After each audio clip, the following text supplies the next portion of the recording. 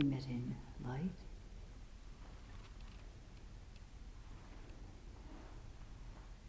We too, burning down, emitting light.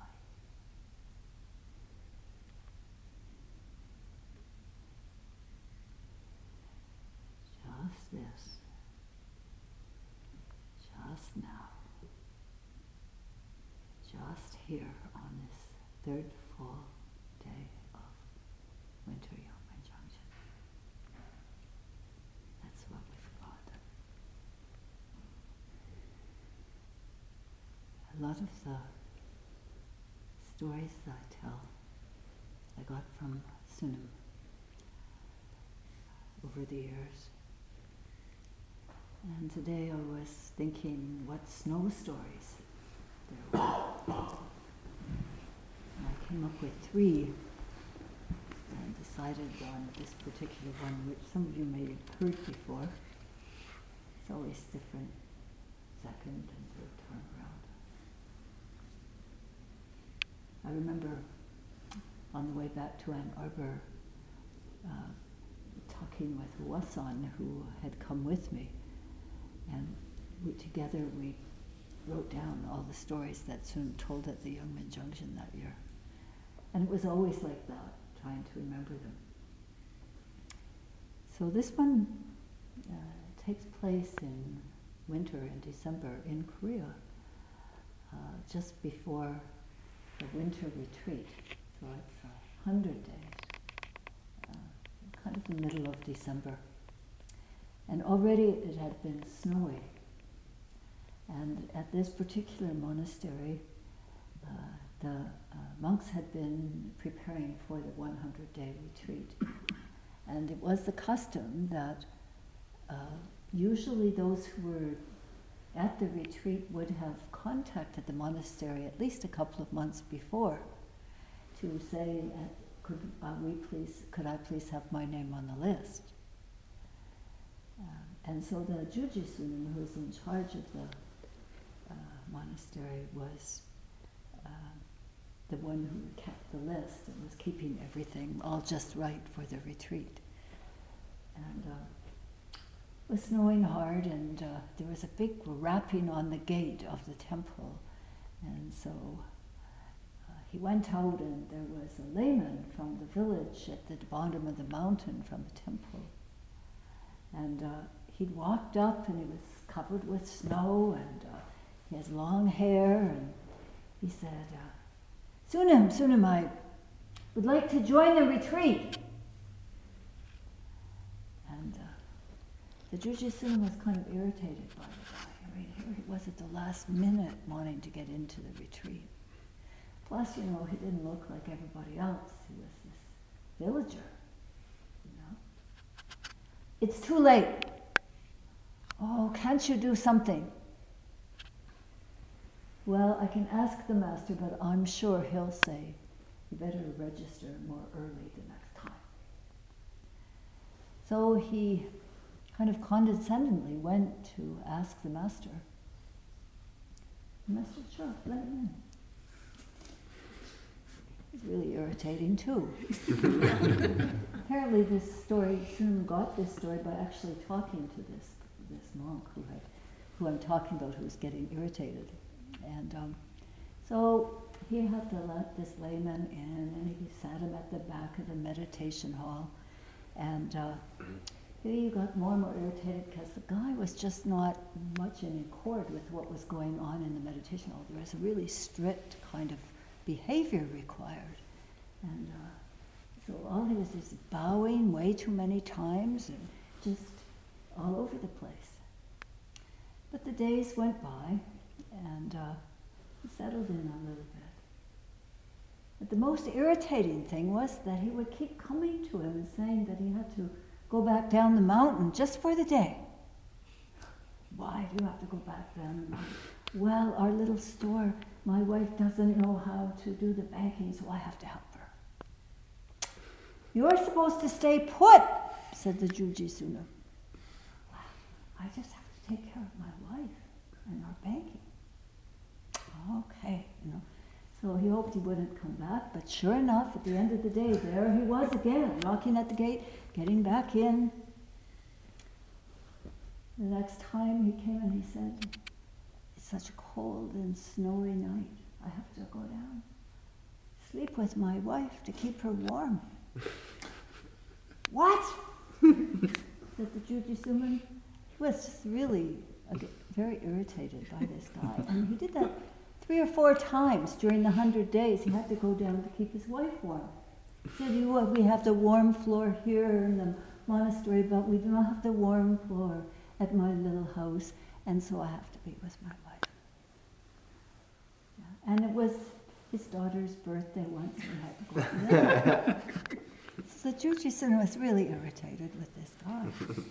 And so the retreat went, and the thing was that he always came back.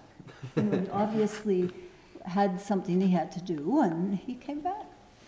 It was near the very end of the retreat, and the master was giving a talk. And so the talk was over, and one of the monks said, "May I ask a question?" And I said, "Okay." He said, "Venerable," and named a venerable monk, asks the question, "What is the meaning of searching for an ox while riding on one?" And then the master said, "That old knucklehead." And the student who'd asked the question said, "Why are you calling the venerable master an old knucklehead? That's very disrespectful." Well, the master said, "That's not the way for us to have this discussion. You go and get your formal robes on, and you come in front of me and ask the question, and we'll take care of it that way." You know? So the monk went and got his robes on and came and said, everyone moved a little closer. It's a kind of interesting thing because it hadn't happened before, you know. Even the layman, who's always at the back, moved a little closer. Master said, "Okay, ask the question again." And so then the student made vow, as he was, and asked a question. "What is the meaning?" And the old master, so-and-so's name, I forget his name, asked, "What is the meaning of riding on an ox while looking for one, or looking for an ox while riding on one?" And the master simply said, "Forget about looking for an ox. Pay attention to the one you're riding on."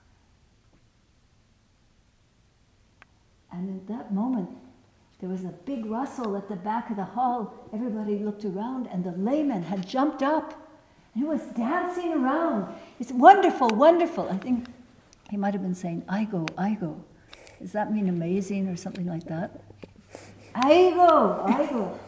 That something had really lit up within him to hear this answer. Why look for an ox while you're riding on one? Pay attention to that one.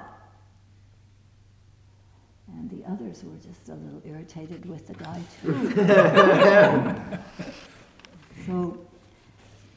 But the master, he called him, and he took the layman to his room, and he had a conversation with him, and it became later that he tested him to see what his state of mind was. And then the monks all just waited, and when he returned out, he made the announcement, and they all were very interested, that he was naming the layman to succeed him. So there was a respectful silence, because the monks they loved the master and they appreciated his wisdom, and even though they had grown not to love the layman, whatever the master said they would appreciate. And the Jujisuman was particularly kind of ashamed that he hadn't been able to truly see this layman for what he was, but only had many complaints about him. And what he said to Sunam was that when I had my rice, I felt really badly about being so judgmental and almost mistreating this person, not respecting him. He said, I felt so bad about this that when I ate my rice, it just tasted like sand.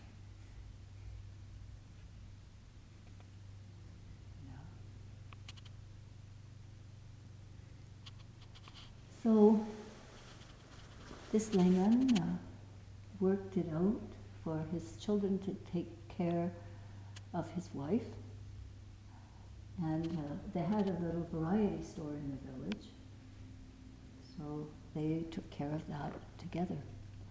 And Sunam was told that the monastery really flourished because this guy had really learned a lot running a little variety store and taking care of all of his customers.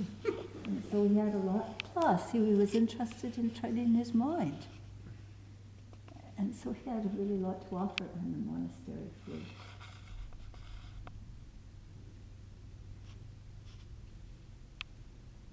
Well, here we are. We all made it in. I don't know if anybody was rejected. All these characters that we are, you know, and we have a lot to be grateful for, a schedule, one place, most of the place, food, other people. So this talk, I decided to call it A Story to Inspire You Along and a Song. So this is the song.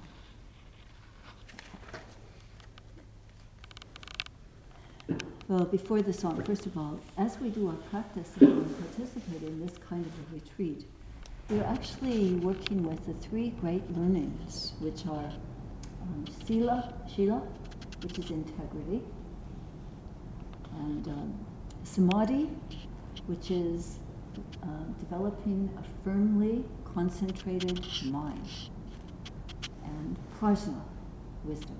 So we're working with those three. Integrity, when we first chanted Jebel at the very beginning, we agreed to keep the precepts, the fragrance of the precepts. It's part of the chant that we do each evening at the temple. Our meditation practice is about developing a samadhi, a strongly concentrated mind. Together, we're keeping the precepts here, we're developing strong mind, from that comes wisdom. And then with wisdom, we're able to live a mature life where we are not so perturbed by likes and dislikes, joys and sorrows. We're able to embrace it all. So Venerable Samusunam, gathering somehow from Korean Buddhist scriptures and from his own experiences, came up with the Song of Meditation for guidance. So I like to read it aloud to you. Some of you may be very familiar with it, hopefully even have it memorized. But it has a great deal of good guidance for our meditation practice for the rest of this meditation. So prepare yourself, straighten your posture. Open your chest and your ears. You are a seeker. And you are also a kind of sponge. So over your lifetime, you have sponged up a lot of experiences which made you the individual, the beautiful individual that you are, with the quirks that you have and the developments that you have. So you come to the meditation practice to find freedom from those defilements and those quirks, so that you may best serve yourself and others. So here's the Song of Meditation And when Sunam talks about Wato, it means your meditation practice, for those of you who have not heard this before. So, listening deeply. Song of meditation. Sit still, rest. You're one with all beings insentient. Rocks, trees, mountains, rivers, clouds, sky. Breathe, concentrate. You're one with all beings sentient. Birds, animals, insects, worms, fish, humans. Arise from meditation with live Wado and meditation light. Streets, workplace, markets, travels are Dharma realms. Wado is your tool to gain the single eye of wisdom.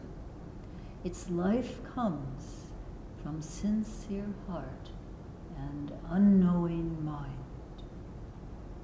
Non-self, boundless heart, and first mind, the three ingredients in the unknowing mind. Unknowing mind is a splendid world of infantile brilliance. Be a little dumb, pure, and innocent to enter this world, so you may cry without bitterness, laugh like the morning sun. Like Dharma rain, Wadu embedded with unknowing mind soaks your daily activities. Tears flow from skyscrapers. Wooden men rise to dance, and flowers bloom on highway signs. We sing of Shila reminds you, enlightenment is instantly present in the mind of the beginner. Birth, death, and nirvana are always in harmony. Seeking or attaining enlightenment is the defeat of meditation practice. If such thoughts arise, wake up from ignorance, frightened as if swallowing poison. Each time you sit, you are a new beginner. The presence of awakened heart in the first mind is vast and infinite. There is no birth, no death, and no nirvana. Repent to surrender yourself if you have obstacles. Bow and perform prostrations if you have doubts. Do constant practice, fresh in this moment, if you lose beginner's mind. Here is a song for your everyday Dharma life. Meditation is knowing yourself. Knowing yourself is setting yourself free from delusions. Setting yourself free from delusions is becoming one with what is. Becoming one with what is enjoying formless life every day. Enjoying formless life is seeing yourself everywhere in happiness and sorrow. Serve all beings as Buddhas and Bodhisattvas. Protect water, soil, and clean air. Praise the way of Buddha. San Mo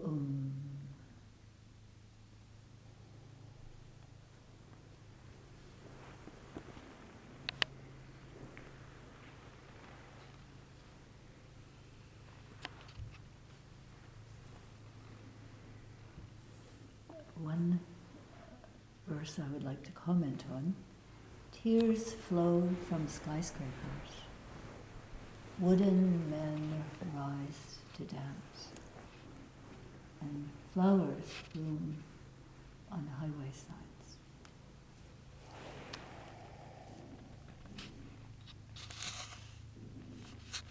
What?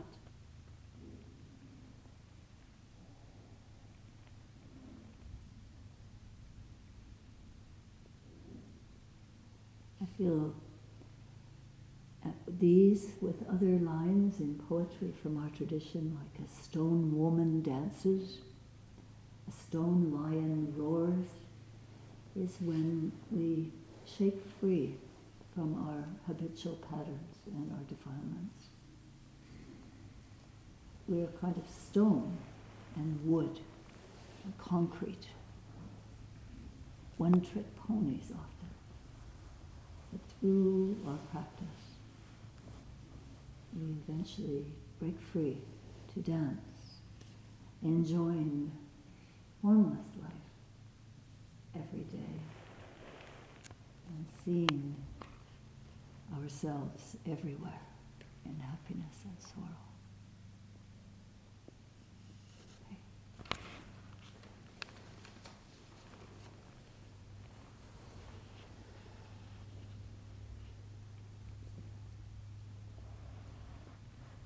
If not now, when? If not here, where? If not you, who?